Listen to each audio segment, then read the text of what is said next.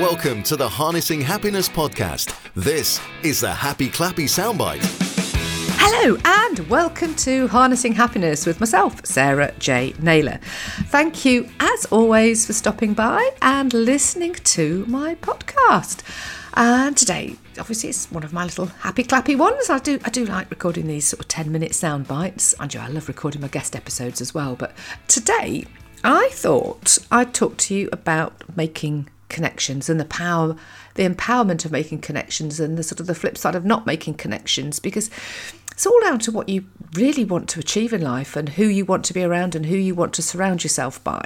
What brought me to thinking about talking about making connections was what I'm doing right now. I've got a LinkedIn profile. You can find me on LinkedIn as Sarah J. Naylor. And I've been building up my connections because I'm really, in addition to my podcast, I am a coach and I'm working with a couple at the moment, Anna and Anita from the Get Savvy Club, who, Anna was one of my first guests. In fact, I think she was. Yes, she was my first guest on Harnessing Happiness. So if you want to roll back, you can hear me chat to Anna, and it's a really very much of an entertaining episode. And to be honest, she approached me back then, that was back in October, about working with her and Anita at the Get Savvy Club. It's all to do with social media marketing. And I'd already done a lot of training and development last year because I'm very, very big into personal development. Because here's the thing, with personal development, no one can take it away from you. What you learn, what you do, how much you invest in yourself, no one can take away. You can buy material possessions, they can get broken, things can happen to them, but what you do when you do the inner work and whatever way it is, it's yours. It's there. It's precious. You've learnt all this stuff. Anyway, I was absolutely knackered, to put it bluntly, last year. And when Anna sort of said about, come to work, no, I've done too much. And then 6 months elapsed and different things occurred. And I went, do you know what? Yes, let's embrace all of that I've learned. And I'll work with Anna and Anita. And it's great.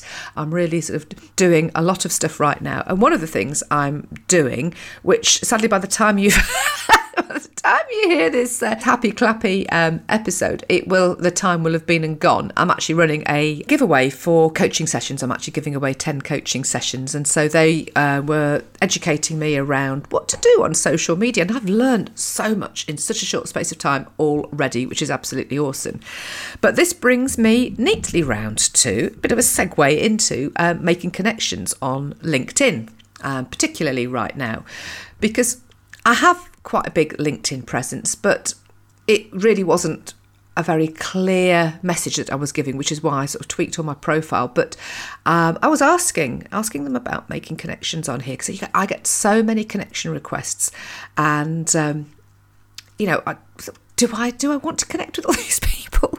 And the answer is yes, unless it's somebody that really is just completely and utterly not a good connection to be made for whatever reason that might be, because of the way the algorithm is with LinkedIn. You have connections, and then when you write posts and create posts, you get connections with connections. So when, for example, I'm wanting to develop my business or have any business activities, the more connections I've got when I write a post, the people that connect with me, their connections then see my post.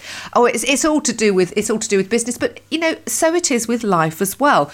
And I thought it was quite a good analogy. It's about connecting with the right people. It's about finding your tribe. It's about being around the right people. And you can only do that by making connections, creating posts, talking to people, and sort of knowing whether you gel with somebody or not. Clearly, if you don't gel with somebody and they're just not right for you, you can just let those go. And this was another part of the reason about talking to you about the power of making connections, because so in between sort of doing sort of the stuff on LinkedIn, as I have done this morning prior to recording this episode, I have also then had a conversation with somebody I met via social media. The work I did last year with a woman from the UK who now lives in the US meant that I then connected with people globally, many of whom are my guests on Harnessing Happiness, which has been brilliant because I've got such a global network of people now. But through one of those connections, through a Facebook group, I had then met Colette. And through Colette, I then met Eileen, who I've recorded a podcast episode with, who wrote How Parkrun Changed Our Lives. And I met her at the running show at Birmingham of 2 or 3 months ago. But subsequently, I've kept in touch with Colette, who had just messaged me prior to me recording this podcast. She was having a conversation with me via Messenger. Oh, the powers of communication we have these days. It's just absolutely crazy. But I referenced somebody that I'd recorded a podcast with during lockdown, and because Colette's a voiceover artist, Colette Redgrave, you can always check her out.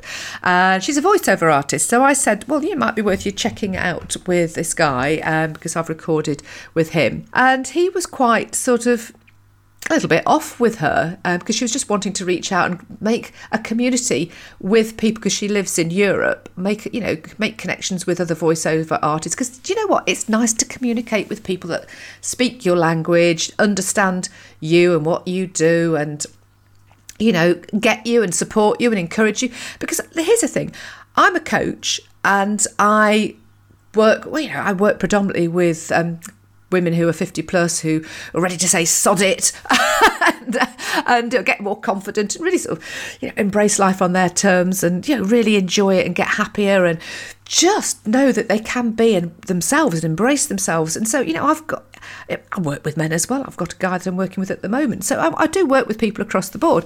But here's the thing, I'm connected with a whole host of coaches, so to me it's like, well, it's only natural. We're all unique, we all connect with people in different ways.